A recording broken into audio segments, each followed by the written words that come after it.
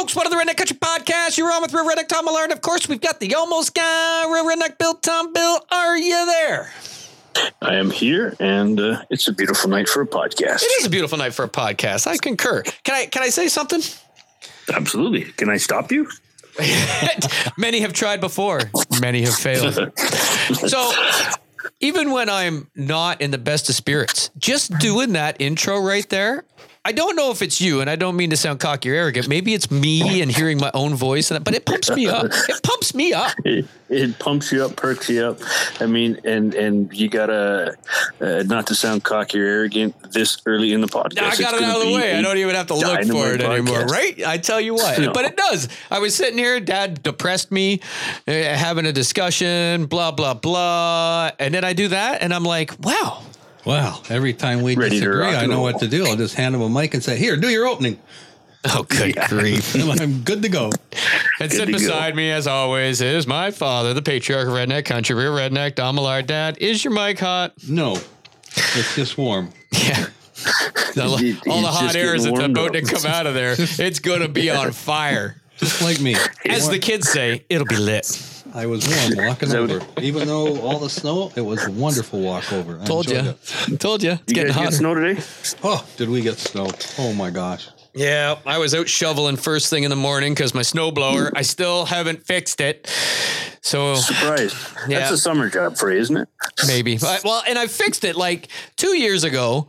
I fixed it like 4 times through the winter. It's because it's belt driven and the belt keeps popping off. And I should probably put a new belt on. It's probably not stretched, but I just get by. And then I think it's such a good workout shoveling snow.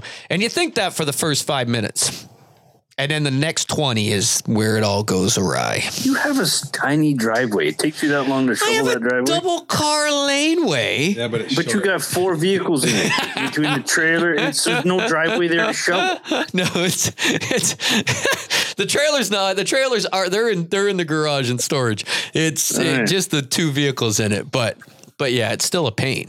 And then our road's so wide, we get double hammered with the snow plow. It double swaths it and pushes it over. So Highview is 4 lanes wide, and the plows come down 4 times, so you get a double swath. And what ticks me off, I got up this morning, we got a neighborhood full of seniors and people that are waiting for back surgery. And then there's people that got to get out of their laneway to go to work. And then the snowplow comes down 4 times. And I went out and I did 9 laneways this morning. I got 5 done, and the snowplow came back and filled all the laneways in again. More important, did you have your click clacks on? No, I did not. You didn't wear your click clacks? No, it wasn't slippery. It was slippery. I almost went down like 5 times. No.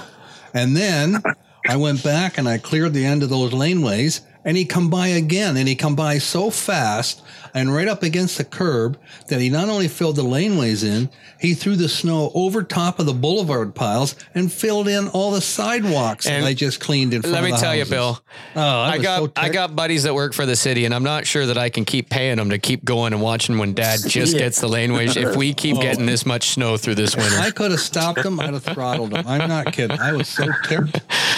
He just filled everything that I just done twice. Dad says, "Oh, I'm busy." No, now he's busy. Yeah, now he's busy. Now he's got stuff to do. That's right. How do I keep him away from having to call me every 5 minutes with Todd, my computer? Hey, Todd, how do I? Okay. I just make sure it costs me a little bit, but we got the plows rolling. He says that, but I don't hear my phone with the snowblower going. I come in the house and my wife says, "Todd's been calling you." Yeah, Todd's been calling me. I've been busy. One time. Yeah. Well, you called. We got some new people moved in on the street. I understand they're ladies, and there was a young lady stayed over last night to help them set things up in the house, whatever. And I looked down the street today, and here's this poor young lady with a shovel trying to find her car. Now, wait, I'm going to pause you. People are going, what does this have to do with Redneck Country? Let me tell you, folks, I've heard this story already when he got here before we got on. And this is the epitome of what Redneck Country is all about, regardless of hunting and fishing, which is a big part of it. But this is the actual epitome of. Okay, carry on, Dad. So anyway, I went down. I said, "Can I help you out?" She said, "Oh my gosh." She says, "I stayed overnight and now I'm stranded here. I live from an hour from home, and I haven't even seen my car. It's completely covered in, and the back end was piled like hip deep with the full snowplow gone down there 4 times. So I got the snowblower going, and I did not only her laneway, but the next door one. And it was, I'll tell you right now, the guy would have never got in the laneway at home. He would have never got in. He would have had to stop and dig it out. By that time, it would have been frozen solid and hard to move. So anyway, I cleaned him out. She tried to pay me. I said, no, I'm not trying. You don't have to pay me. I saw you down here struggling. She says, you saved me hours of slugging, but I'm going to stay overnight one more night anyway because I live an hour from home. So then I head back home, and now across the road, what I just done, the snowplow had come down and filled in all the sidewalks again. And here's 2 ladies out there trying to clean theirs out. So I went back across and did theirs again. And so they put their shovels down and said, thank you very much. And so I finally got in for lunch, but I was out there for about 3 or 4 hours. It was refreshing. That is. I had 10,000 steps in before noon, and all I did was run the snowblower. Yeah, and they were all 4 feet apart. Yeah. Without his spikes on his boots, with no click Without clacks. his spikes. But I tell you, that you're absolutely right. That is what we're all about here, trying to help people do good things, not expecting anything in return for it. And, and today is a good opportunity for that, especially in a neighborhood here. I mean, out in the country here, there's 4 houses around where I am, but everybody had everything taken care of by the time I was out. But I tell you what, you did good, Don, and that's good. That well, I get in the house able and to help Glenda out. said, Todd called you, and I said, what for? She said, that's all right. I talked to him. I'll tell you what that was about. But she says, our neighbor next door called. He said, thanks. He's waiting for back surgery. So he said he said to tell you thanks when you get in. So I got lots of thank yous. So that was all you need. Just make sure everybody can get in and out when they need to. Yeah. Yep. So There you anyway, go. that is the I'll epitome tell of you. redneck country, right? They get a redneck from helping your neighbor in the sun. Now, you're probably bundled up in the winter. You ain't getting a whole lot of sun, but Yeah. There you go. Yeah. Anyway. It's one of those days. But that meant that I had to rest. Note, Sorry, Bill. It meant I had to rest my legs for the rest of the afternoon watching football. I told you, Bill, his mic is getting hotter and hot. You ain't getting a word it's in hot. edgewise. Yeah. See? Oh, wait. I'm good. Oh, wait. Hey, you guys chirp me. I come by it honestly. See, he's starting to get a little too comfy. Well, I thought you got that from your mother. Yeah, that's right. Oh, good. Yeah. I don't get a word in edgewise. When I get out, I would never get a word in edgewise here. So I've decided I got to take it one place or the other. Yeah, I got to move the mixing board closer to my hands. That's all. Yeah. So on another note, with regards to the wintertime, that 1980 Everest 500 snowmobile is going to get some workout, I hope, in the near future. Can you get CAA, or in the States if you're there, can you get AAA for a snowmobile? Because I feel like a 1980 snowmobile, you're just asking for trouble. You're asking for, it'd be good cardio. It's like a make work where it isn't going to break down. It isn't going to break down. I'm 10 kilometers from home. Well, it's a good day for a walk. Yep, and that's the fear I have, because I don't ride with anybody else, which is probably a mistake. But I broke everything last year, and touch wood, there's not much else that I can break this year. And mark my words, that was my curse that I just put onto myself by saying there's not much else to break. But I had fired it up once to move it, and it's ready to go. And the snow came down with enough force and passion today that I think by the weekend the trails should be open, and I'll take the old machine out and give her a rip. That's for sure. So I'm excited. I'm excited about that. We went snowboarding this weekend for the second time actually this year. Oh, and so, yeah, I did okay. I mean, are you in the COVID tough. numbers now? Did you have to go to the hospital, get tested, and then you're like, oh, I got a sprained ankle, but they tested me, and now you're a statistic? No, and I'm good. It was all right. I didn't fall. I mean, I think I said on the podcast last time when we went, I had to tackle Violet because she was she just not her. Yeah, she was either her hitting a tree or me tackling her, so I tackled her. But the Adventure Center is a little kiddie hills, so they call it the Adventure Center. And Violet spent a good portion of her day on the Adventure Center on the hills, getting used to turning again and stopping. So she did a couple big hills by the end, and she did really good. She was slow and turned, and I didn't have to tackle her, and it was a good day to be on the hills. And the snow was great. Oh, it was powder. It's been powder for a bit, right? Because it's been cold enough that it kept it kind of powdery, right? That's right. I mean, and I don't know how much snowboarding or skiing anybody does that listens, but the last time I went, it was too man-made, and it was like snowboarding in a snow cone. It was granular. It was terrible. Yeah, it was terrible. But this time it was snow. Perfect.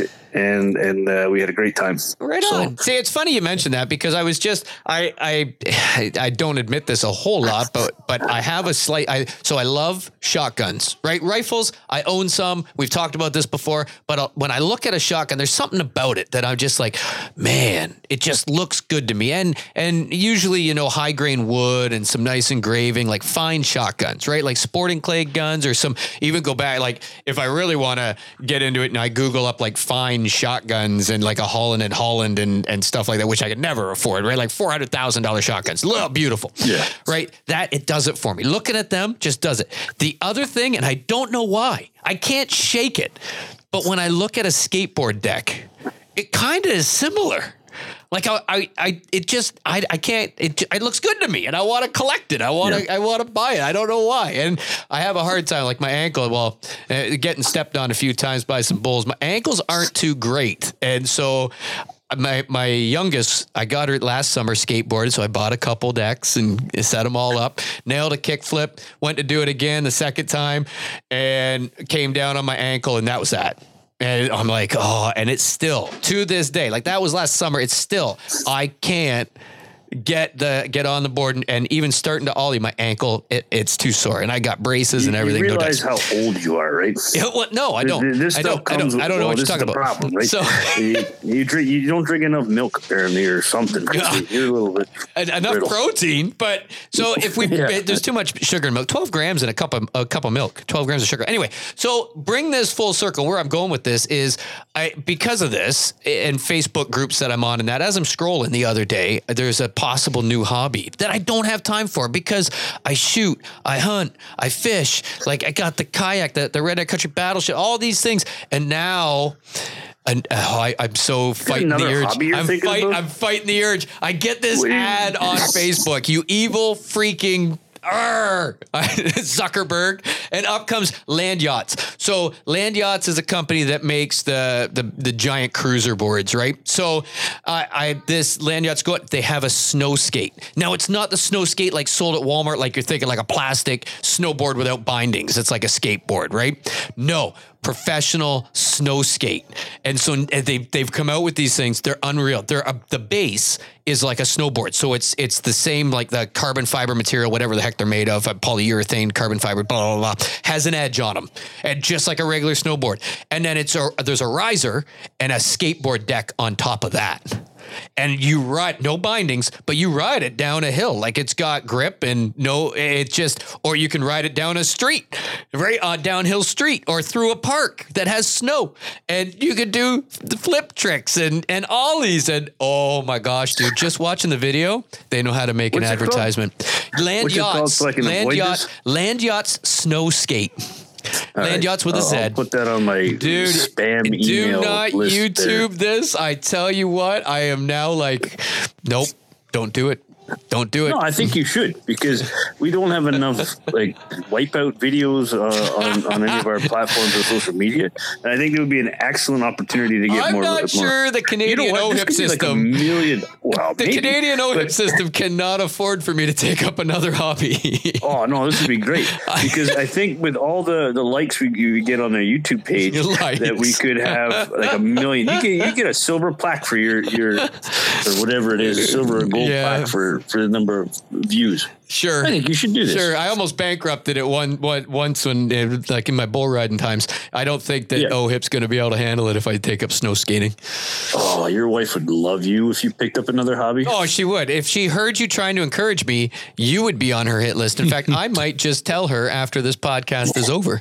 These things are like 400 bones, by the way. I will have you know. That's chump change for somebody who's going to make millions off. Like I like that theory. If I'm going to do it, I should let her her know, like, hey, Jen, this is a money making scheme. This is a business venture. It's not a hobby. It could be. I'm sure she would be all over it. And you know what? You can tell her that I'm encouraging it from a different angle. I tell you what, I'll buy a snow skate, make it happen. You start riding bulls again. Yeah, not a chance. Well, then it's settled. I thought about riding bulls the other day, and then I went, my knees are a little sore. Forget it. Suck it's it not up. happening. Yeah. Buy a snow ski or whatever they're called. Snow skate. No. Has it got a motor on it? No. Well, not yet. Then I'm not interested. But it can, Bill. I'm sure you can put one of your high-power blender motors on or something. Oh, jeez. Anyway, okay. So before we get into what we're going to do this week, I want to like read out some of the jazzy comments that we got. I was sharing them with you, right? I was taking some screenshots. Yeah. I'm all pumped as I normally am, and we do this every. You too? Yeah, you did. So you can bring yours. I'm gonna. So we got one. I don't know the full name, and this keeps us safe because they commented on Facebook, and instead of saying their real name, I could say their Facebook persona, and obviously they're okay with that because they commented on our stuff, so it's a public deal. So J Mitch SWRT, J Mitch Swart. And he's like, you know what? This is the best freaking. This made me grin from ear to ear, and like I got a little bit emotional, I think. But when I read it, but he's like, this is a freaking kick butt. I can't use all the terminology, but this is a kick butt freaking podcast. He's like, I'm in love with it, and he listens to it at work. So I wanted to give a shout out and say, anybody that listens and you guys want to come on and join us, literally, we just have a conversation. You are more than welcome to come on and share whatever you did. Or your best hunting stories or your best fishing stories. We welcome it because we have a blast and meeting new people. It's awesome. That and then another shout out. Sorry. If anybody thinks this is scripted, well, against Bill's better judgment. So when I first solicited Bill to bring this on, he's like, "All right, I'll do it." But how are we going to structure it? Well, there's no structure. No. Like we point for it. No, there's no point for us. But we just talk because it's our therapy. Anxiety spikes through the roof. And Bill's personality versus mine. But I said I need you to kind of counteract my personality because I'm just willy nilly and I'll be all over the map. Yep. So I see that worked out well. And then I want to give a shout out a while ago, Dalton Carter, and I believe he's out of Mississippi and crushing hogs. Sent us a message, said he loves the podcast, buddy. If you're listening and you hear this, I'm going to reach out again on Facebook because I didn't give you the full contact details. But honestly, if you want to come on, I want to hear about hunting hogs. I've always wanted. We touched on it with T-Bone Turner, right? And he's like, they're just such a nuisance down in Georgia that they don't even like talking about hunting hogs because they're such a nuisance. They're everywhere. But where we don't have them. And like there's rumors, there's hogs starting to come around our area, and they're like, now our ministry has said you can't hunt them. They now need to be trapped and relocated. We're not allowed to shoot them. I didn't know if we're going to get into that right yet, but boy, oh boy, that doesn't make any sense to me at all until I read the OFAH article, and it kind of makes sense, but it still doesn't mean that I don't want to hunt hogs. If I see a hog, I'm not going to let it go because it's not illegal yet. To hunt hogs. Yes, is that true? It's not yet. Yeah, not yet, but they want to make it illegal. Right, and the theory was if you start hunting them, you're going to chase them around. They're going to expand in the area. Yeah, further. And they're just learn to avoid. If my memory's right, they learn to avoid hunters, and they will repopulate faster. Yes, and I don't know how they come to that conclusion. I'm not a biologist. I will. Neither am I. Yeah, but I mean, I'll ask. I was told a long time ago if I ever start a conversation with, I'm not a doctor, but I mean, I do it all the time. Probably stop right there. Really? I'm not a doctor, but no, you gotta end that conversation right there. Yeah, I don't know. I mean, I got Google. I've done enough. I've been hurt enough and recovered some that I think I can give a bit of diagnosis and assistance. Well, I tell you right now, not to sound cocky or arrogant or anything. You're cocky or arrogant, but I went to medical school from Professor Google for a full day. Yeah. I mean, you got a common cold and you're like, okay, I got a cold. Next thing you know, you're dying of AIDS or cancer. It will escalate fast if you start looking up symptoms on Google. I got a sliver in my finger. Oh my gosh, I got tetanus and now my jaw's starting to close. I think I might have had rabies. I'm foaming at the mouth. Oh my gosh, I'm going to die in a week. Yeah, just might as well cut it off. It'd be fine. But I go into my doctor's office, not to just go on a complete tangent here, but Too late. The first thing he does when I tell him my symptoms I'm is not he sure opens up Google and he puts it in the search engine to see what it is. I'm like, well, Are you went to serious? medical school. I'm not kidding you.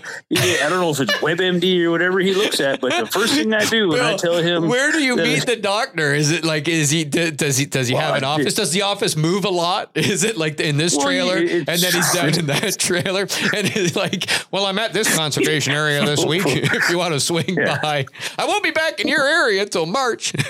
Isn't that what your doctor is? Like, I mean, I thought that was I don't have a normal. doctor. I don't go see doctors. I'm my own. Yeah, well, you probably should. I mean, the one that makes you lay on a couch. And, See, and speaking of this, another shout out. The only I have to see is a massage therapist. So a big shout out to Wendy as always. Barbell massage therapist. That's her business name. Does wonders. You do that. You don't need a doctor. You're good to go. Yeah. Well. Anyways, Anyway, well, there you go. So I wanted to get those shout outs. And then of course Les and then I was talking to my good buddy Brian Moore. He's president of the OFA chapter for our area. And so I should give a shout out to him. They're cool beats. Him and his wife, they met me one time. I was kayak fishing out of, I want to say Rondeau. I don't quite remember. I was everywhere with my brother-in-law and it was getting dark. So it's like, all right, it's getting close to 9 o'clock. We got to call her and we got to start to head back to shore. And lo and behold, they had seen my truck parked because they have a cottage out that way. They had seen my truck parked in the laneway at the parking lot, whatever. And so they were there waiting on the dock for me to take a picture. So some of my pictures on Facebook I got from Brian. He was pretty good actually with his phone. Now, if you're my friend, full disclosure, I have a hard time keeping friends, Bill. I don't know why you're still around, but one of the reasons is because I love to have fun. I don't know. So I always tell everybody that if I like you, I chirp you. And that's how you know. If I don't like you, I just ignore you. I just won't even talk to you. And that's it. So there's not many people I don't like. And then if I really hate you, well, then I go over the top and I'm super nice to you because I know it'll drive you insane. So that's the 3 theories that I have on friendships. But I took that picture for Brian and I put one of them up. I made a post, a Facebook marketplace post, and I'm like, ladies and gentlemen, if you're looking for a photographer, check out this work. His name's Brian Moore. Here's his number. I fired it up on there. He's a professional photographer. Look at the work he did. Oh, dude, I have some fun. So I may have to apologize to Brian, but that is my. But anyway, I want to give those shout outs because I don't think we do enough of it. And that's kind of redneck country, right? Yeah. So hit yours. Go. No, that's it. Yeah. And a buddy of mine, Jesse Gondosh, gave us a shout out a couple of days ago and says he's been listening to these while he's doing snow removal and sidewalks, and they're so good. So I appreciate the fact that you're listening, getting the message out there that we're having a good time, and yeah, it's nice. And we don't do it for anything more than a little bit of therapy, and hopefully we can connect to a few people. And thanks again for listening. It makes it worthwhile when we get the positive feedback. I agree. Sure. And I got to say, so I got to lead in with that a little bit because I got a few things like actual scheduled topics, Bill. I didn't write them down. These are just coming off the top of my head. So I'm saying they're scheduled now. Before we hit the end of this podcast, we got to cover these. So don't let me forget. So sponsorship, which we've typically not entertained in the past, but I'll get there. That was number 1. Number 2, we're so hold on. You're going to go to ABC or 1, 2, 3? 1, 2, 3. Now you're making me forget. Don't let me forget before I get this out of my head. So then the other place I want to go before this podcast ends is we got some, I don't know if they're controversial things happening in our area, but OFA, I'm not even sure if they're generated by OFA or by the MNR or by a group of folks, but there's conversations starting to happen. I've read in some magazines and stuff like that about hunting season, bow hunting versus rifle. I have my own concerns I wanted to bring up. So I wanted to bring that up and possibly touch on it. And maybe Dad has also got some feelings because he just got a survey for turkey hunting. If there's any changes he'd like to see, yada, yada. And I know he's got some theories that I might argue with a little bit. So I want to cover that before we hit the end of this podcast. But but I want to also say, Bill, what did you do this week? Well, I tell you what, we're not going to spend a whole lot of time on that because it wasn't very busy with the fact that we had minus 20 to 30 degree temperatures here. We didn't hit the gun club. We thought about it on Sunday, but we decided just to stay home and do a little bit of work around the house. And you didn't hit the gun club? Tell you, nope. I don't even know who you are anymore. Don't even know who you're. Candace, if you're listening to this, you should be ashamed of yourself. Yeah, well, she's not. What I did do though is I went for a run today. I went for a 25-minute run on the elliptical downstairs beside my furnace. Did you drink tea while you were doing it? Were you watching The View? Well, I was listening to my mix, not my mixtape. I was going to say mixtape, but I'm not that old. I have a mixtape. Did he make it for you? Yeah. But I had tea and kit for him. I had a little bit of water there and burned some calories, and I felt pretty good doing it. So got to start somewhere, right? It's been a long time since I did anything productive as far as working out goes, and I don't want to make it a workout podcast, but at that we got to make our gains and lose some weight. And Candace and I got a little bet going as to who's going to do what faster, and we'll see in a couple weeks if I lose that. Right on. You know what? I'm going to give a shout out, and you might kill me. Candace might kill me, but there's a company that have the supplements that I buy out of the States called Bucked Up. Again, not sponsored by these folks, other than I get a really good discount just because I talked to them about getting it up here to where I'm at, and they gave me a decent discount, that code I can use all the time. But there is a competition they did back in around Thanksgiving time, and there's thousands of people that do this. They open it free. They put it up on the Facebook page. The only thing is you have to buy one of their supplements to qualify to win for the prizes. And then the ground zero, and then first, third, and sixth week, you have to post pictures. And I mean, very revealing pictures of yourself, but you don't post them on Facebook. You send them to them. And then they have to choose, who is lost the most, or who got the most out of the workout. They give you the workout program every day, and you follow along and join this group on Facebook and do it. And there's thousands and thousands of people, and probably the majority are women that do it. And so Candace did it, and she was in the top 5. Am I wrong? Yeah, she five or six. Fifth or sixth. Yep. So there's another one. So kudos to Candace. Like, that's unbelievable, unfreaking believable. And so she's looking like a personal trainer. So are you guys doing that Bucked Up challenge again now? Because there was one that just started now. She is, yeah. She's doing that. Good for her. She's doing that. It's 6-week challenge or whatever it is. Started a couple weeks ago even, and I was sitting here in the sunroom, and she's got her workout stuff on. Grabbed her water, and she was going to go work out as we're talking here. And one of the things I wanted to tell you too, and I know it's going to be hard for everybody to believe, but she found a way that Brussels sprouts taste good. Hey, she led us down the path of how to get goose to taste amazing. So, I tell you, I cannot get enough of Brussels sprouts now. And I thought I would never say that in my entire life, because I hated Brussels sprouts as a kid, because my mom, love her. She can cook almost anything besides pork chops and Brussels sprouts. And she doesn't listen on a regular basis, but her pork chops always, they were a little bit hard. And Brussels sprouts, they were just steamed, and I hated them. So Candace figured out a recipe online that it's got a little bit of maple syrup. I'm sold already. A little bit of maple syrup. It's like bacon. Well, there's bacon in it too. She quarters the Brussels sprouts, puts them in a glass tray, and there's a ratio, and I don't know what it is, but a little bit of avocado oil, or because that's what we have in the house: avocado oil, butter, maple syrup. Mix it all together. Cover the Brussels sprouts completely. Mix it in this glass Pyrex tray. Take a little bit of bacon and cut it into probably about a 1/4-inch strips, like length or widthwise across the strip of bacon, and put that in with the Brussels sprouts as well. Cook it at 375 for 15 minutes. Take it out. Stir it around so that the mixture is covering the Brussels sprouts. Put it back in the oven for 20 minutes. Take it out, and it's like the best thing that you've ever eaten. The best thing. I've eaten some pretty good things.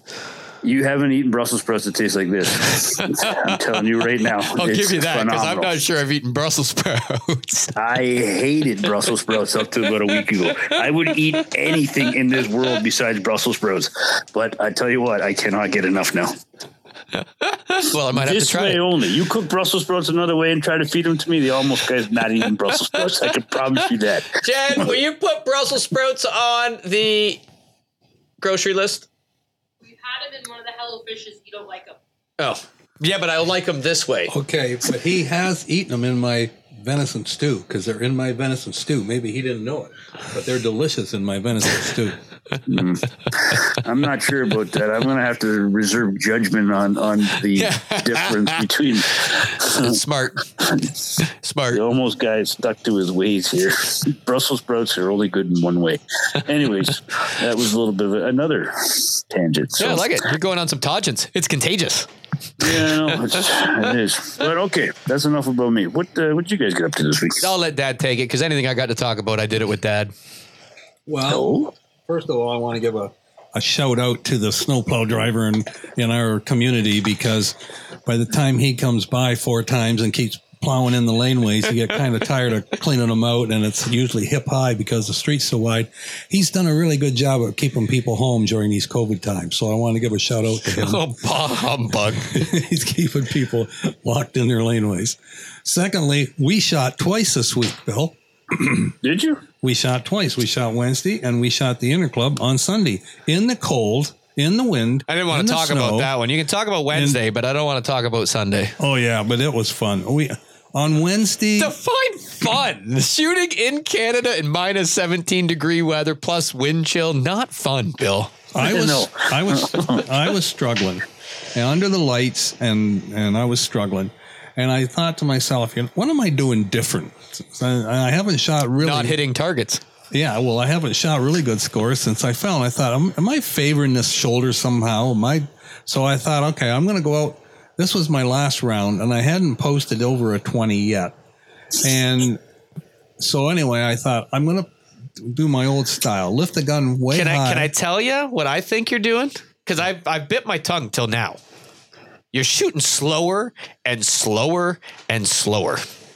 Yeah, Letting because I'm targets trying get to out figure out Further and further. I'm trying to figure out and further. I'm trying to figure out. Well, under the lights, you see them so quick, and everybody says slow down. But never mind. I disagree. That. But yeah. So anyway, I put the gun high, pulled it to my shoulder, and brought my cheek down on the gun, and then lowered the gun in place, and I got a perfect figure 8, and I posted a 22 in the wind and the cold, and I thought, finally, I felt good. Not bad. I felt good. I probably figured that I just wasn't putting the gun up the same way every time because I was favoring that left shoulder. So I thought, just bite the bullet, lift the gun, put it to the shoulder, put my cheek on and bring it down into place. And I thought, perfect. Well, then we went Sunday, and let me tell you, man, oh man, everybody was posting low scores. Some really good shooters were shooting 12 to 17 in the handicap. I mean, good shooters. Oh yeah. Everybody was saying it's going to be low scores in the Lewis this week. And so I went out and I did my thing, and Todd figured out really early. It took me a little while. These targets were hot. I mean, they were really blasting out of there. And I don't know whether they didn't seem like they went any further, but oh my gosh, were they blasting. No, they said they set them regulation. Now, they don't set them with a gun, but they set them with a stake and all that. So you can have them a little hot coming out. It depends on the height wise, right? So they could be hot coming out, still land on that stake. It's just their initial launch is like boom because of the height coming out, huh? Right? If they're a little higher or a little lower, they'll launch like a bullet. But typically then, if they're hotter, they're going to go past the stake. And so they set them with the stake, not a gun, but they're still set. I mean, they're still shootable targets. It was just 2 different traps. It was like 2 different targets sets. So you got used to one that felt really, really good. And then when you moved over to the caps, it felt like those things were coming out of there like screaming. Oh, so Todd told me, hold a lower gun. When I was passing him from 5 to 1, I walked by him and I said, you got to get aggressive. You're shooting way too slow because these things are moving. Like I'm 3 feet out, 4 feet out in front. Like I'm swinging like a madman on hard rights. And like really, and that's when I started clocking them. I'm like, you got to move, like aggressive. So I held a little lower gun, got a quicker look at him, went for him, and then I started hitting him. And I made some shots on some. I didn't think that I was able to, and they broke, and I went, oh, all right. I still didn't shoot a terrific score, but there was so many bad scores, and one really good shooter come up, and he says, He said, I barely broke a 40. He said it was awful. And Yeah, and that's his home club. He made the 27-yard line at that club. Yeah. And it just, I mean, it was just stymied. They were just coming out there. Really good shooters were really having trouble because they were coming out so fast at the start. And there was a lot of people getting disgusted. But anyway, Wednesday night when we shot, Bill hit for $19. So he got more than his money back for Wednesday night. And Sunday, my score hit for $29. Did it really? It hit for $29. Oh, you jerk. Yeah. So I didn't hit it all. No, you shot one target too many. So anyway, but I was shooting like crap. Remember, Bill, and I said, I just not into it again, blah, blah, blah. I figured out I had a problem and I figured it out. I think I texted you. You did, but I wanted to expand on it a little bit more. I broke my gun. What were you doing? Well, so You broke your gun? Well, nah, not really, but yeah. So I have a precision. Oh my gosh, hanging with that, it's osmosis here. I'm a precision fit stock. So PFS, and it looks like everybody calls it like the artificial leg stock because it's all rods and it's a shock and the whole 9 yards. It's completely adjustable. Well, the shock, I noticed it. Now, last Wednesday, we went this past Wednesday. We didn't go the Wednesday before because it was way too cold. That we had a storm coming in. It was like 80 mile an hour winds, blah, blah, blah. Right. So we didn't even bother. But the Wednesday before that, I had noticed that in the practice round that I shot, that it was compressing when I pulled the gun up. So the shock had worked itself looser and looser. So when I mounted the gun, I was pulling it in and compressing the shock. And that's not good. Now my gun's not mounting the way it should. Right. Like I'm compressing the gun. So the shock was too soft. So I ran into that is completely adjustable to how much you can. Oh yeah. Yeah. How much like you get really soft or not at all. Right. So, and everything in between. So I ran into the clubhouse. They got a tool shop in there, like a workshop with every tool you could think of. So I ran in there, I ripped it all apart. I tightened it up and I did it after, I don't know. I think it was a practice at 25. So I ran in, I did it, tightened it up, put my butt pad back on. Now, when I was putting my butt pad back on, the butt pad itself has 3 screw settings on how it goes back on. Plus, you can move it aside from that on fine too, but it has 3 specific screws and probably 4 inches between the first setting and the second setting. Well, that's a big difference. Right? Like if you move your comb up 4 inches, now putting it on your shoulder is not moving your comb up, but still it's a bigger difference because you want to mount the gun against your shoulder in the same spot you always do. So I didn't realize when I took it off, I was in such a hurry. And when I went to put it back on, I'm like, oh, I think it was here. And I put it back on. So then I shot like crap the next 2 rounds and just thought, the wrong Todd showed up. And so then missed the next Wednesday, went out for our league Sunday, shot like crap again. Couldn't figure it out. The wrong Todd. And everybody's like, man, the wrong Todd ain't coming. I'm like, yeah, I'm just not into it right now. Like this sucks. I don't even care to shoot right now. You were thinking your head wasn't there. So I went out last Wednesday and I started the practice. And again, I'm not like under the lights, full choke. And actually I'm using a Muller U3 from the 16-yard line. And I find it's perfect. It patterns very good for the load I'm using.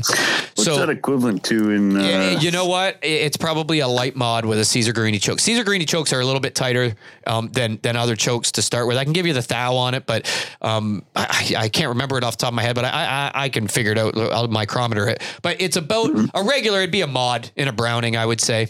But it's probably like a light mod. It's very, very equivalent to my Caesar Guerini light mod choke. Very close. Maybe a little bit more open than that, but not much. But I'll tell you, it smokes that target. Like so under the lights, I mean, it's that pattern is so beautiful coming out of there that it's just a ball of orange dust that hangs there. It's awesome.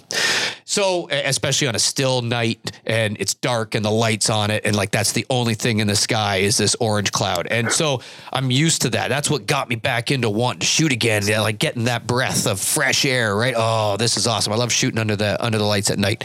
And I went the first 10, I'm chipping and putting. And even the scorer is like, Todd, what's going on? I'm like, so I hit the next 5 and then I realized, wait a minute, it's a lot of work right now because now I'm really concentrating and now I'm like trying to get back into it. And I realize I'm having to to chase these more than I am, and I'm still chipping them. I thought, oh, and it clicked. That butt pad, I bet you I moved it and it's not, I moved it down. So my gun, I'm mounting it too low. I took the rise out. So the next 5 targets I called and I'm typically a pretty quick shooter because I shoot a really high gun. I got to wait for that target to get above my bead so I can hold a low gun, wait for it. And then I just a little movement. So it seems like you're shooting really fast to others, but typically it's just, it doesn't feel that fast. I'm not trying to shoot fast. Right, I'm just, I shoot when I realize my sight picture. When it's right there. So you shoot. I let them hang, and then I started ink balling them, shooting them a little further out, but ink balling them. I'm like, I covered it right. It disappeared behind my barrel when I pulled the trigger on every target. And that, I mean, I usually got 4 or 5 inches between my bead and that target when I pull the trigger, right? I'm shooting 13 inches high at 30 yards, and I'm going, this is not right. I said, that's it. After 15 targets, you guys carry on. I'm keeping my 10 shot. I'm going. I figured it out. So I moved it down 1, went back, finished my 10, and realized it's still not enough. It's better. I lowered it back. And then after that, then it was back to, oh, this is better. Now I'm ink balling them again. And even the Scorky Bill says, that's better, Todd. You're balling them up now. You're hitting them hard. Yes, thank goodness. So I figured it out. So folks, if you take your gun apart, notice where the crap is when you put it back together. But yeah. So here's just a quick question. So when you get this back to the summertime, are you going to have to do lengthen it? That's it. Set up all over again? It's just that's all you're going to have to do. Yeah, because I shortened it for all the clothes I'm wearing, and that makes a big difference, right? You get snappy. Well, so the shorter the gun, and we've talked about this, the shorter the stock, you get a little bit snappier, right? And I like a short stock, but too short, then you snap them, and what happens is you'll short shoot the lefts and the rights because you snap at them, right? So a bit longer of a stock will smooth out your swing. So there is a happy medium there. And so I know now the amount of layers that I wear in the winter, so I've shortened it a bit. But if I take that off, like if it's a warmer day and I don't wear one of those layers, it makes a difference.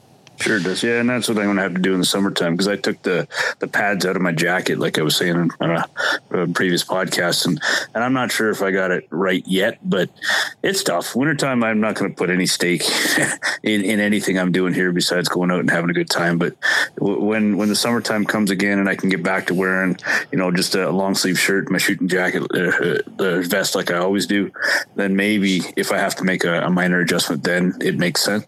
Yep. But right now, you got to adapt. Don't get me wrong. I was talking to Frank a couple weeks ago, and his comment was very clear. I mean, you got to adapt, or there's no point even putting the shot in the. Oh, it's true. You're wasting shells. Yeah, you're wasting shells. So if you're not willing to make the changes based on what your clothing is, or that what you got going on, then you're going to struggle. Yep, because fit is everything. And I mean, hunting guns. If I could afford it, I'd put a PFS on my Benelli Super Black Eagle. Well, Frank's dad, Frank's dad, Lou, his comment was very clear. I mean, a gun is like a pair of shoes. If you get a pair of shoes that don't fit, they hurt. You got it. You can't wear it, can't walk. And that's it, so right? And I noticed that I was getting hit harder too and I'm like, did I tighten that shock too much? It wasn't that at all. That butt pad was just a little bit lower on my shoulder and was driving back into where I'm not used to it hitting. And I was sitting there when he came running in to adjust it.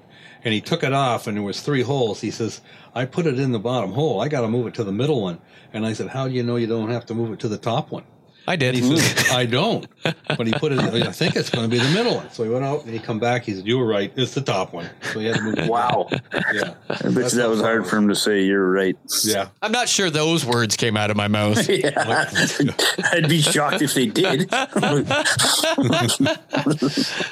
that was our week. So that's awesome. Yeah, that's good. All right, are we ready for my agenda? What's that? Sorry. Let's go. You ready? Yeah. So I wrote it down. I wrote down as I was talking on this podcast when I said to you. So the sponsorship. I don't want to mention what we're about to, but what we have in mind, and we've talked about this, Bill. I'm ready to say it on here. It's not to fruition yet, so I don't want to mention names, but we're looking at. I think it's time to start to mention the framework a little bit. We've toyed with clothing line, and we've gone to the tractor pulls and stuff like that, and we've got a bunch of different design shirts. Got ducks, got beards for the turkeys, and got bucks, and have the skull that Scotty shot, a nice big 10-pointer on the back, and all that with the Redneck Country logo on it. And then I've made a design that we only made 33 shirts of, and I fell in love with it. I mean, I made it, but it might be a little, not to sound cocky or arrogant, but might be a little biased because I made it. But it's what we do is what we always say, right? Because we're real rednecks. This is what we do, and that's the theory. So we put ... It's what we do. We have the Real Redneck logo on the back of the shirt, but then we have the design. The design has a clay target. It's got a trap gun or a sporting clay gun. It's got an over and under, but a really nice looking gun. I think it's a Blaser F3 Super Sport, to be honest with you. And then it's got a hunting gun, and they're kind of crossed in behind. It's got a duck. It's got a goose. It's got a turkey. It's what we do. As we really do love shotguns and such, right? So maybe add a bow, but that design it took off like gone. And we never made any sense because we thought, okay, we need to regroup. We now know what we like to wear, and this shirt is kind of cool. So we're thinking of getting some of them made in a short sleeve. And you say you don't have arms for a short sleeve shirt, so we're going to have to get some long sleeves. And then we have our hoodies that, I'm sorry, I just love our hoodies. We got the patch. That hoodie is phenomenal. I love it. It's comfortable. It's in my active rotation. My brother's got one. I got one. My son's got one. That's all I wear. They're awesome. So it's so soft, but it's also, we've got the patch on it, like an Under Armour patch, if you will, the twill patch with the Redneck Country logo on the front. And then we put the Real Rednecks kind of sewn on the hood logo. And so I'm in love with that hoodie. I don't think you could ever change it. And then we got a couple hats as well that we've kind of standardized. We've been all over the place with hats, right? Because you go to a tractor pull, you can have a myriad of hats. We got trucker hats. We've got snapbacks. We got you name it. So I think we've settled on a couple hats, and we're thinking about coming out. So we've got a store, online store that they sell their own gig to, that we're in talks with, where we're going to kind of probably promote their product. They're going to promote our clothing line and maybe do some collaboration and stuff. And so it's starting to come to fruition on that. And like I said, we've never really entertained the sponsor side of things because we wanted to keep this fun and our therapy. But this is kind of the next step, I think, in promoting and saying, you know what, this is who we are. And the theory is, if you're wearing that logo, you're good folk. It's what you do. And so like Dad, you're going to snowblow laneways, but you're also a hunter, you're a fisherman, and it's letting the world know that we're good people, even though we own guns and we hunt and we fish, and we're still good. And so it's not the Hollywood version of redneck. It's my neck got red from helping my neighbor in the sun kind of thing. So anyway, sorry, Bill. Yeah, I think it's real exciting. I think it's an exciting opportunity for us to get the brand out there, to let people know who we are, to help people join the journey of Redneck Country. And it's not just the podcast. The podcast is a vehicle to get our voice out there a little bit, but it's more than that. Yeah, and it is. We have a good time, and we just cut each other up and have a good time doing it. But at the end of it, if we could, see, you would be awesome going down the street and seeing, the patch on the back of the trucks and people wearing hats. And stuff it like happens that. Around here, right? Because we've hit the tractor pulls and we got decals for the truck, and they put them on, and folks that you've met at a tractor pull and from out of town, and we'll go to different towns and do it. And we do the the big buck shows and stuff like that, and we'll set up a booth and just sell them, and it's not really to make money at all. I mean, Redneck Country. My wife said it's the most expensive hobby I've ever had. Is Redneck Country, not even hunting or fishing, because of all the crazy ideas and design, and I mean podcasts and everything. It costs cash, but I don't mind because it's a fun hobby. And so you see that all of a sudden now we're in another town, and you'll see that decal, or somebody will take a picture and fire it to me and like, this is driving around, and I'm like, that is just. They're like, do you know him? Not really, no, but I probably met them at a tractor pull, or maybe they ordered it online, and it's so cool to see that and be like, they're good folk. And I'm like, like if you broke down the side of the road, you see that, you could rely on that person. And that's kind of the thought process, right? Is you see that logo, that's what it's all about. So we're hoping to promote that thought process. And so this company, Super Person, that owns it, and I mean, I've become good friends with them over the past year and a half, 2 years. And so it's just kind of fallen into place that, hey, but why don't we do this? And yeah, hey, that sounds like a plan. So it's coming to fruition. Yeah, shout out too. I mean, if anybody's interested in if they, how do I say this? If you're listening and you like the idea, let us know. Yeah. If you like the idea of merchandise, if you're interested in merchandise or like Todd said, being on the podcast is a given. If you want to come on and tell us your stories and talk and hang out with us, and that's fun. Absolutely. Too. That would be great too. But if you're interested in some merchandise, let us know so we know how big this could get. Yeah, because it's going to be a commitment for us to do. Like I've always done like a 30 run of the shirts and stuff. You go to Tractor Pulls and then you sell them just to be able to go back and make another 30. So this is going to be a bigger commitment, right? So absolutely, it's kind of the next step into kind of getting it out there, and it's just so that we can start to build the brand that says, "Hey, I'm good folk, and this is what I do, and I'm proud of what I do." And so that's kind of the theory behind it. And I will help you, and I'm a good dude. So or a good dudette. But yeah, so stay tuned. Yeah. So then the next thing on my agenda is possible controversy. We don't shy away from controversy. Yeah, so I'll ask the question. Did you get your deer hunting reported? I did it. I think you asked me that last week. I did it that day. You did. So on that deer hunting report, like I said to you before, there was a lot of zeros that I put up. And I think based do you on sign that the almost guy so they know and they just don't even have to open it? I don't even bother. I mean, they send it and they say, "Yeah, we know how this is going to go." Nothing. Yeah, that's fine. It was. Actually, what happens is I put all the stuff in, and they say, "Thank you, almost guy, for submitting it." You're under investigation for being a possible PETA member at this point. Yeah. He says he's a hunter, but we think he's an animal activist. Right. I'm a conservationist to the nines. So I'm so good. Yeah. But on the other side of it too is I always wonder what they do with that information. I wonder if they take that, and I think that's part and parcel as to what we're going to piggyback off of, and say that there was some questions asked of your father to start off with. I don't know if we want to go completely there. Well, that's the last one, but we'll get there on the turkey changes, right?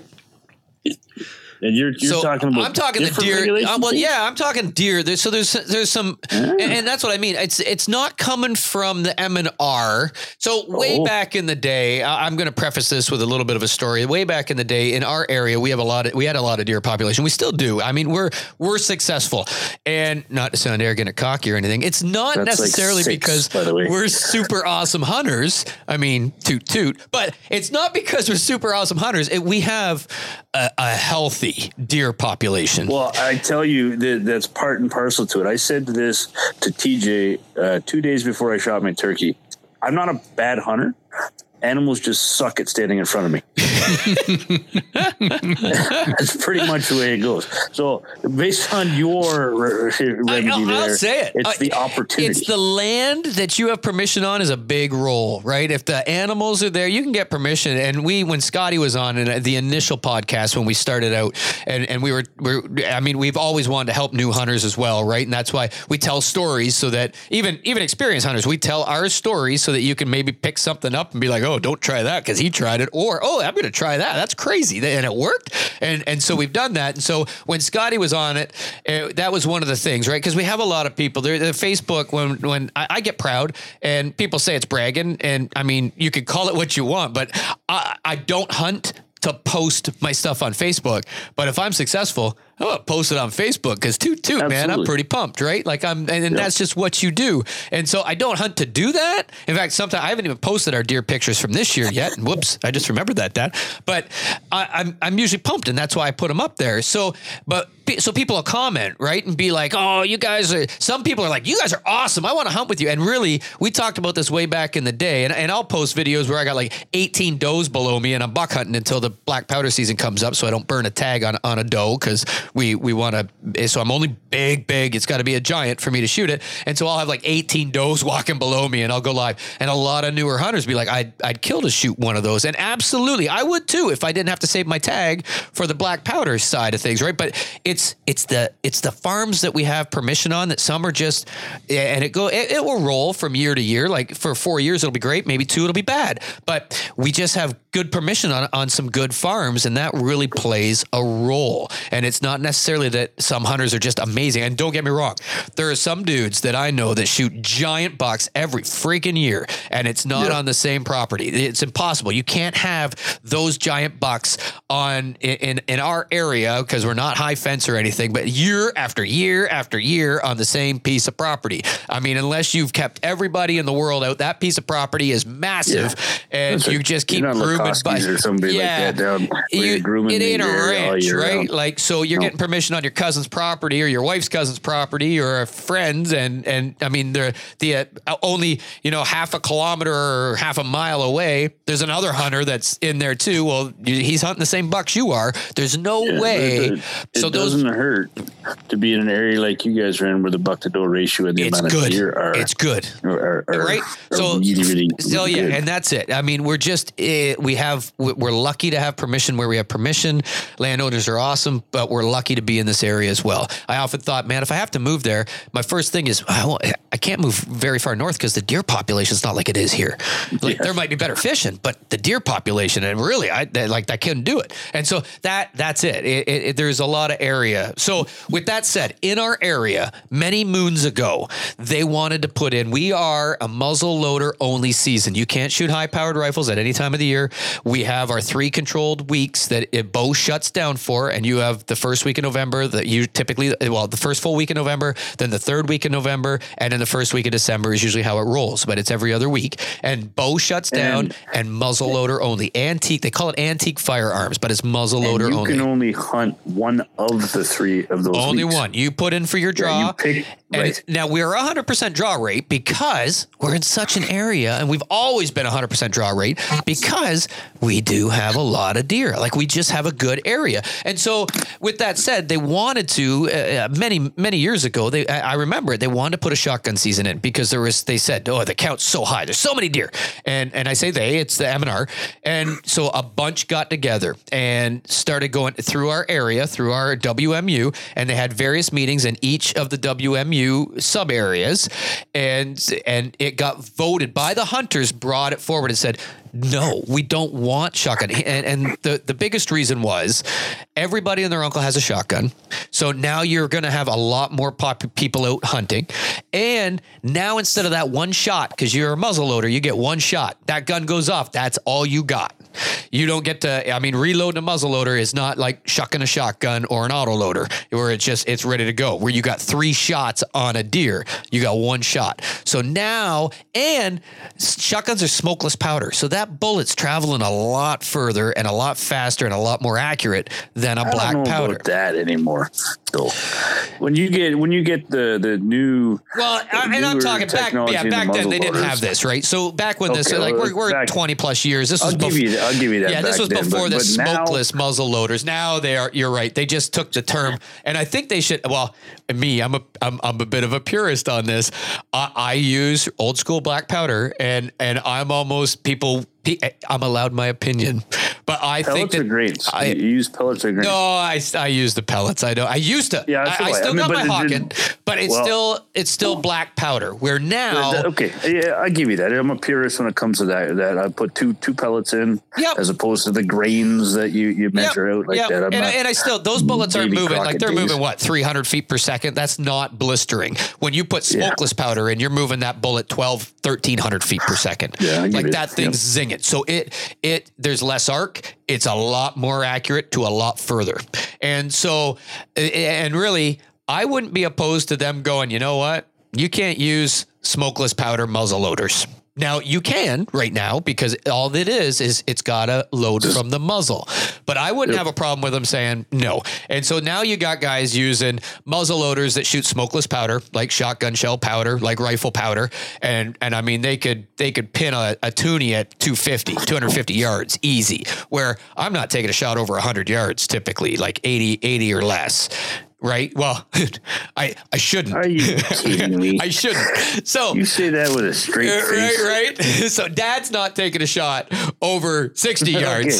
So yeah. So, I mean, an ethical hunter would not shoot that over 80 yards or so, right? Maybe 100, but you're starting to stretch it because the accuracy, the arc, and just the slowness of that bullet. So a bunch of guys got together and they said, instead of making a shotgun season, why don't you let us have more tags? Just let us black powder and bow hunters have more tags. That year, we got our regular tag and then 6 additional tags. And I remember that we were shooting deer that year. I mean, I don't think we didn't buy all 6. We bought 2 or 3. He says we use it air quotes. Don't speak for all of us, because I could tell you my garage, there was deer hanging in it darn near every week that year between me, Scotty, my brother-in-law. Like we were hunting deer. We were, but we didn't do, each of us didn't do, like, we weren't putting 18 deer down. That didn't, I mean, it was still within reason because we don't butcher it ourselves. You got a $75 butcher fee. You got a $30-something tag. That gets expensive. Then is your freezer big enough? Can you eat deer that fast? I mean, so it was within reason, right? That was very exceptional to have that many, and we didn't do it. But I mean, it did allow us to hunt more, and it was awesome.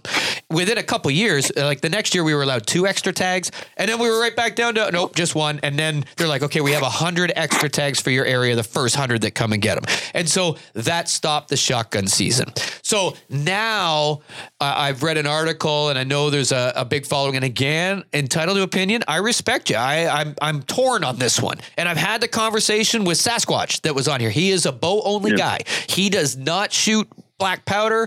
He's not a rifle or a shotgunner. He's a bow guy. He's a bow technician at a bow shop. He's a bow hunter. And I had the conversation with him. I've had the conversation with my buddy Brian.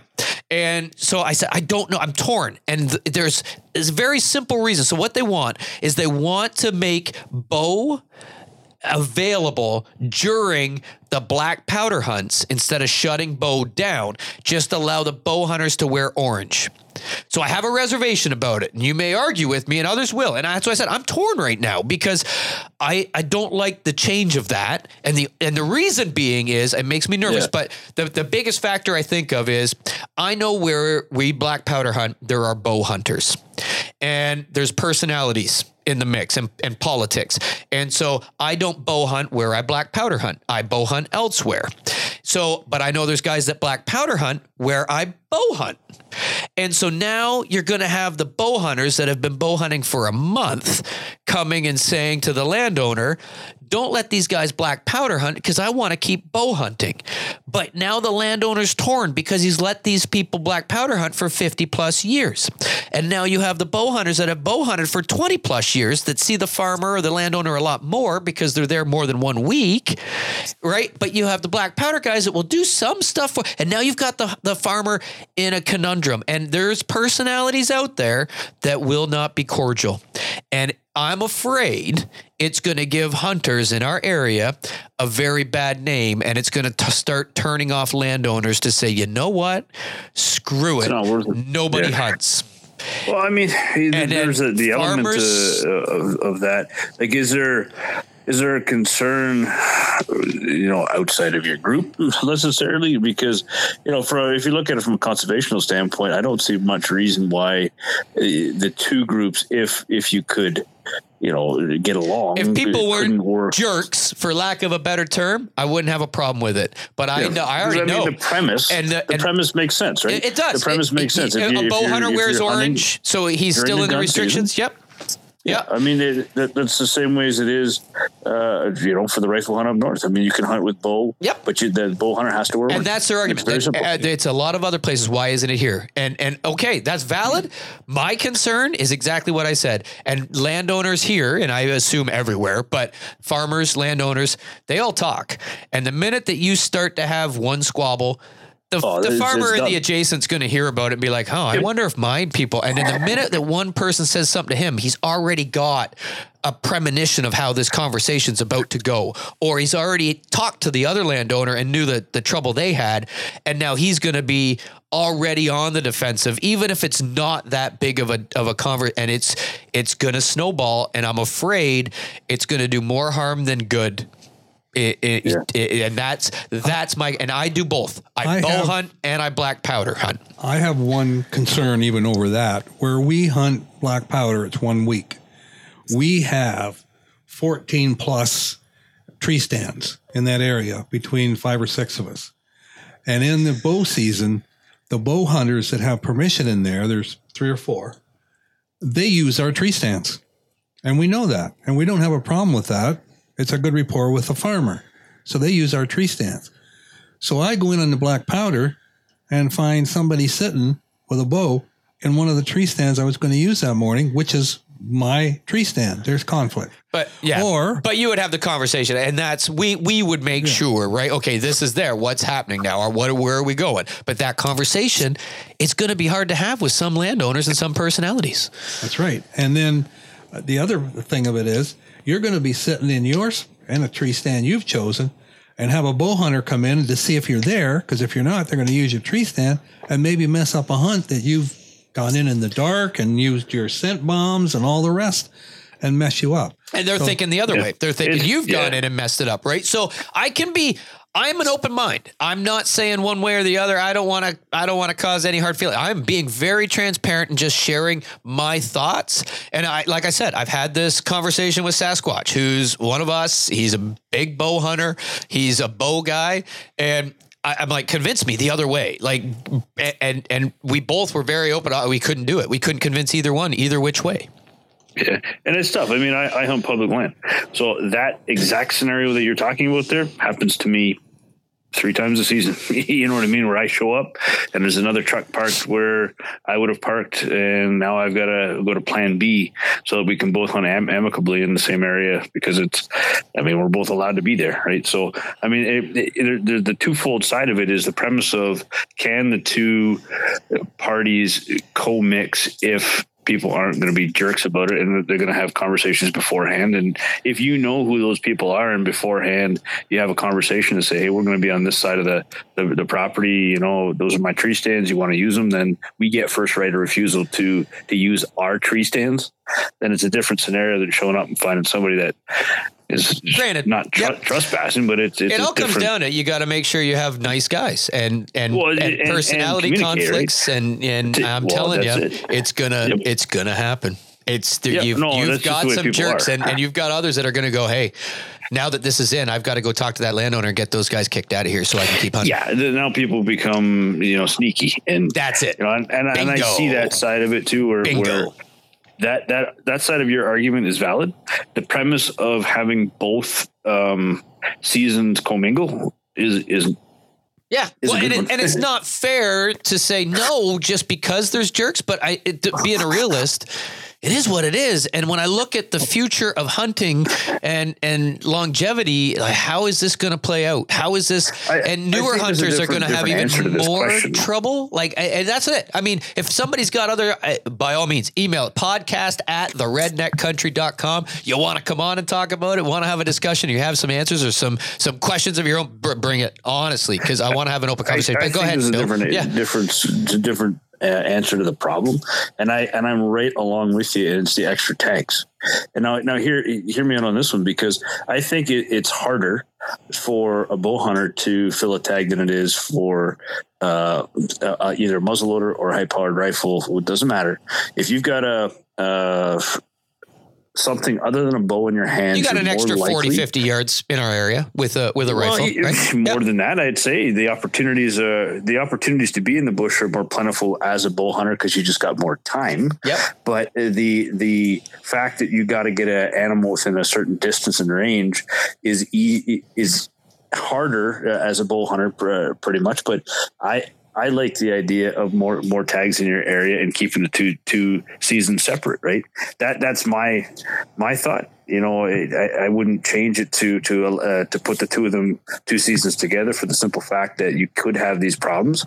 But yes, the theory is if I have a second tag available to me, and it's all about quotas, right? And I say quotas, it's the quota of the area. What's your goal? The goal is to reduce the population by having a hunt to reduce. Well, that's not the goal of this one. I honestly it believe. Should be. Well, I mean, from a conservational standpoint, what are we doing? This isn't being driven by the MNR, right? They're managing the numbers on a completely separate scale. They're managing the numbers based on additional tags. And this year we had like 100 additional tags you could get. Has nothing to do with bow hunting during black powder. This is being brought forward, I believe, by some bow hunters that want to be able to hunt during that, what they call that peak rut, because the first full week in November this last year, now coming up, it doesn't start until November 7th. That, though.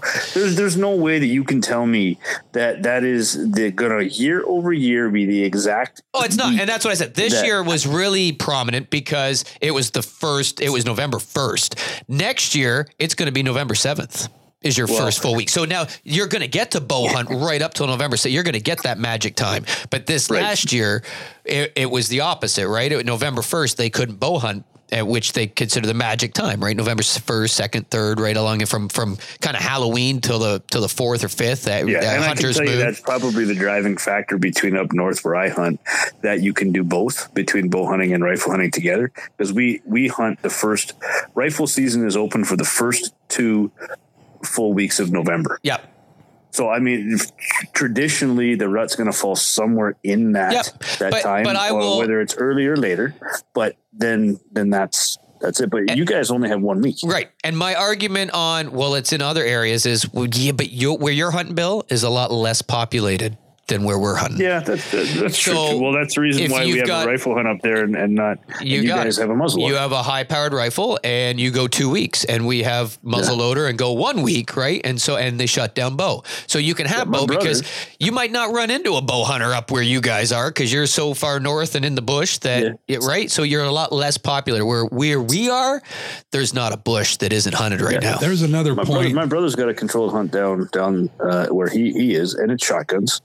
I think it's shotgun muzzleloaders, but I don't know if it's bow during that period of time. But it's the exact same premise as what you guys have. It's from this, unless you have a tag for the controlled hunt, or you were successful in the controlled hunt, you're not hunting it, and shotguns or muzzleloaders for sure. Yeah, but I'm not sure about bows. See, and so from this conversation, I'm leaning towards that. I don't like the change, but I mean, I'm open. What, Dad? Yep. I got a point that I don't know if it's relevant. I don't know if anybody thought of it. I don't know. Now I'm scared because even when he thinks it's relevant, but anyway, go ahead. Okay. Don't make me forget. Yes, your socks are gray. Don't make me. Okay. Now you made me forget. I do not bow hunt in the area that I black powder. And I know that there are farmers who get pressure from family members not to allow gun hunting on their property. They would prefer bow hunting on their property because they don't feel it's as dangerous of letting people run around with guns. Guns make people nervous, certain people. And so there are a lot of farmers that you run into, no matter what you're hunting with a shotgun, that they would prefer not to have guns loose on their property. And so if this is the case where they can reduce the damage done by deer in their crops by eliminating the guns and just have straight through bow, are they going to do it and eliminate us guys? And then say, okay, so I do have a crossbow, so I haven't been bow hunting for years because I only get 1 tag. So now I want to become a bow hunter because that's the only thing I can do on this property because this farmer has eliminated guns. Is he going to let me? Because I've never done it before. He's let these other guys. Am I even going to get in?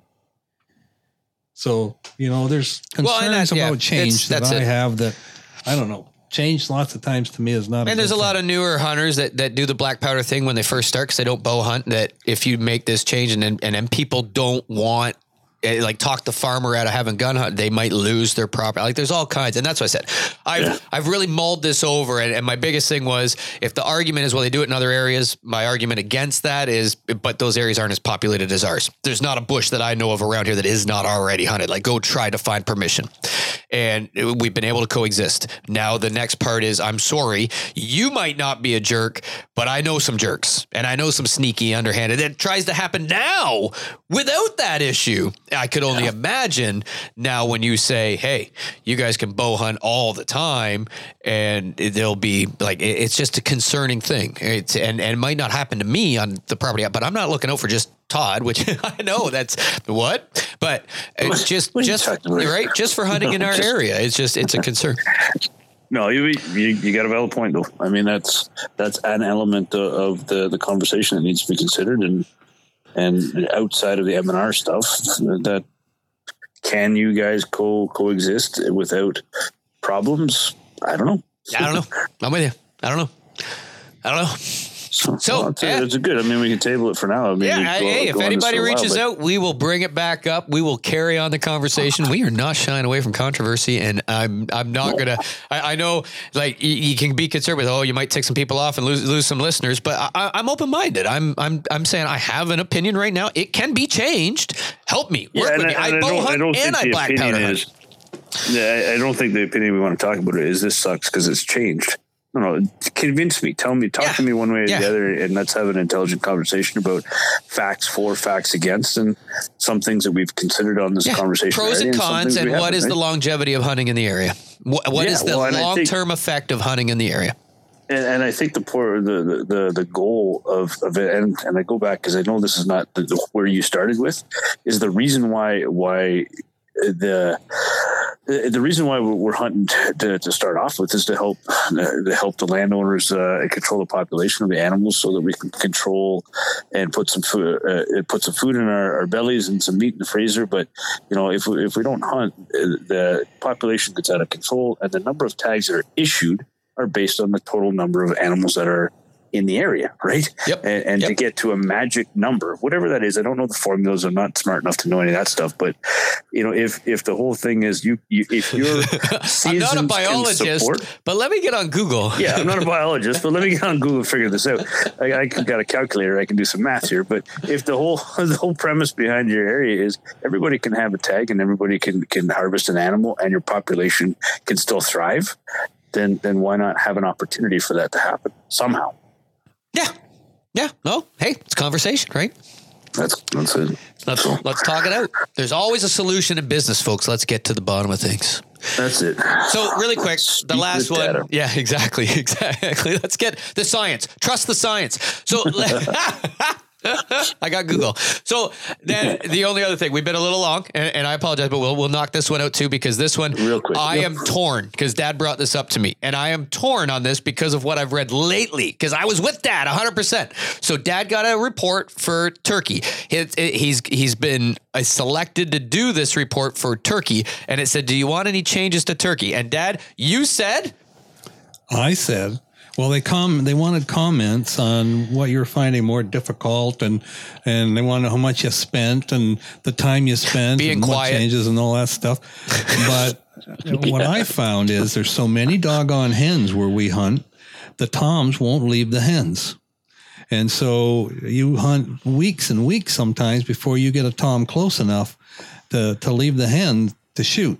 And so I suggested maybe allowing at least one hen in the spring bag limit, just so you can take a turkey home, or you're sure you're going to get a turkey that spring, because you don't have to hold out for toms. Now that can be very controversial. One hen or a 22-250. Yeah.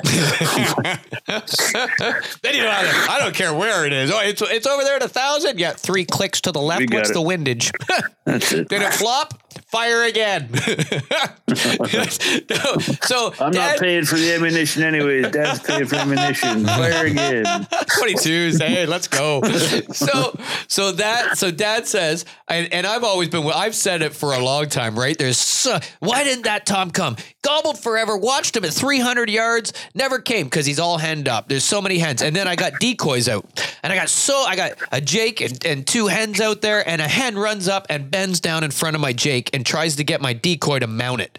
I'm like, that is a sign that these hens are frustrated. I've seen this in the bars, folks. I know how this goes. These hens are frustrated. Yeah. They're trying to get my Jake decoy to mount it. So there's hardly any toms in this area. There's way too many hens. I counted 20 hens walk by, and I've not even heard a gobble. So I've said, Fred, let's start laying down some hens and even out this population. Like, that's the theory on doe buck, right? 1 to 1. Let's get her going, right? Yeah, that's right. So I'm like, let's do it. But then I didn't make that comment, but I have read on Facebook in the past few weeks, and somebody said somewhere, and I've not gone to my science of Google yet, but I did read this person's comment that said, if you start shooting hens, one hen will decimate. It's unbelievable how one hen can affect the population. Now, is that somebody's opinion, or is there a science-based fact? I read it, and I did not. I mean, it's very simple in my mind. Like, one hen, it's different than deer, because one hen is 4 eggs, if you right? shoot a doe, yeah. Right? If you shoot a doe, that doe may have one fawn. Or twins, or twos, twins, yep. Whatever. Okay, so up to 2 max a year. Well, turkeys, they'll lay like 6, 7 poults, 4 to right? 6 at least, something like that, and they'll do that twice. So I mean, one hen could make 12 other birds, right? And maybe of those 12 birds, only 8 survive. So this person's going off the theory that one hen is you just killed 6. Well. That's not necessarily true. I don't know. I've not gone, like I said, I've not gone to Google, and I've always been, let's start laying down some hens because. Yeah, I'm good with it. My brother shot one that was tasty. And I understand that concept. I'm good with it. Yeah, they do taste good. I understand that concept. You shoot one hen, you've shot 6 future birds for next year. But the flock size next year, I could take 6 out of those 14, and there's still a whack load of hens out there.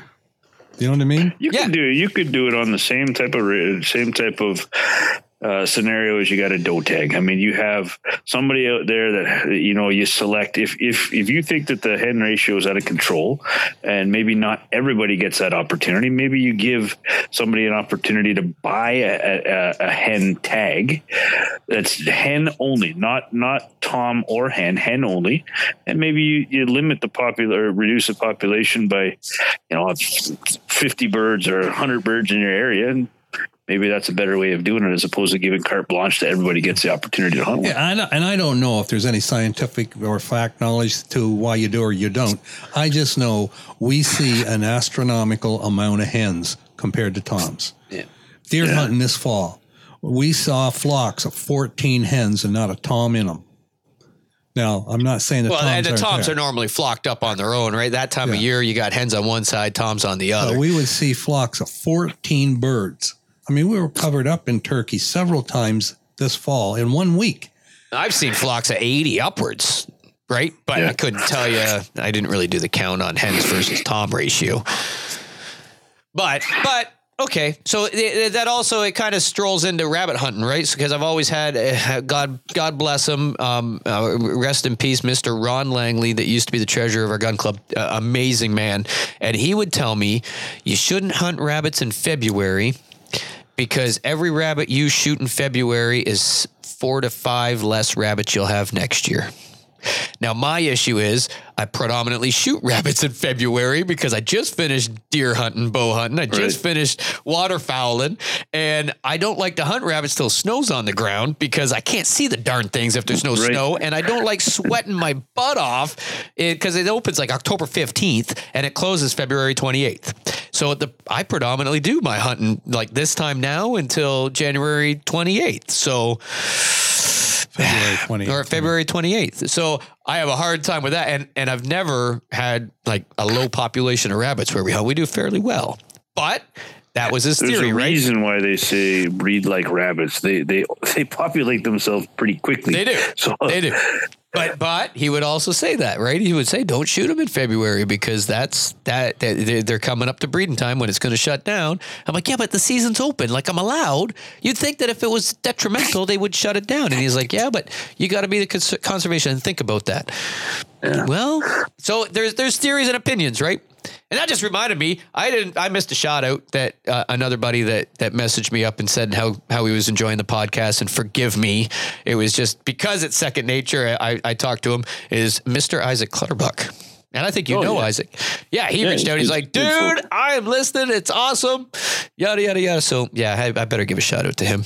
Side note. Good deal. But yeah, so I don't have the answers. Let's today, throw that out there. Anybody got opinions? I know lots of people are strong. Anybody that has a problem with me saying that there's jerks out there, by all means, hit me up. I mean, you can argue with. I am open-minded. I will listen, and my opinion can be changed. Like I said, I am not super solidified on anything we have talked about, and I am not a biologist. So no, that's what makes this conversation good. We're open enough to have those intelligent conversations, and even then we can disagree if we want, and we can still coexist. That's how this world can work. As long as the conversation doesn't turn into a confrontation, we're good to go. Yeah, right. And then if it does, I work out, ladies. So just remember that. Yeah. Oh, yeah. It's top foremost on my mind. Don't forget that, Bill. Don't talk about that. Todd works out. Got it. Not to sound arrogant or cocky or nothing, but I will send you a picture of me flexing. If that doesn't scare you, well, I don't know. I just want to talk to you. I needed to lose 10 pounds anyways. I won't eat for a week. Anyway, so that was getting good. Cold, by the way. Yeah, well, you're talking too much. So, todgenting too much. So, anyway, podcast at theredneckcountry.com. Bring it on, folks. Let's have opinions. And if you want to come on the podcast, like I'm telling you, Dalton Carter, if you listen to this, buddy, I want to hear about your hog hunts. He actually messaged us, said he made it happen, which is our deal, right? Like, make it happen. Hunting can be boring when you sit there and do nothing. He made it happen. He told me the story. I don't want to share it here. I said, don't tell me anymore. Let's get him on. I want to hear it on the podcast. Hog hunting with a bow, made it happen. I'm hoping he reaches out. I'm going to reach out to him when we're done here. And then we'll the sponsorship stuff and the apparel stuff, and we'll probably have even that company come on and do some little ditties, and maybe we get a biologist come on and actually set us straight. Hey, that would be great too. Let's talk to somebody that actually knows what they're talking about. What? Well, that's me, but we'll bring somebody else on to maybe counteract that and bring me down a bit. But yeah, anyway, appreciate your time, gentlemen. Bill. Yeah, it was a good chat tonight. Good night, Bill. We'll talk to you soon. Have a goodie. Take care. And that'll do it for this week, folks. For the Redneck Country Podcast, I'm Bill, the Almost Guy Tom. And I'm Todd. Thanks for listening. And folks, if you want to be part of the podcast, or you want to give us some feedback, or really contact us about anything, feel free to email us at podcast@theredneckcountry.com. Again, that's podcast@theredneckcountry.com. Thanks for listening. Talk to you again next week.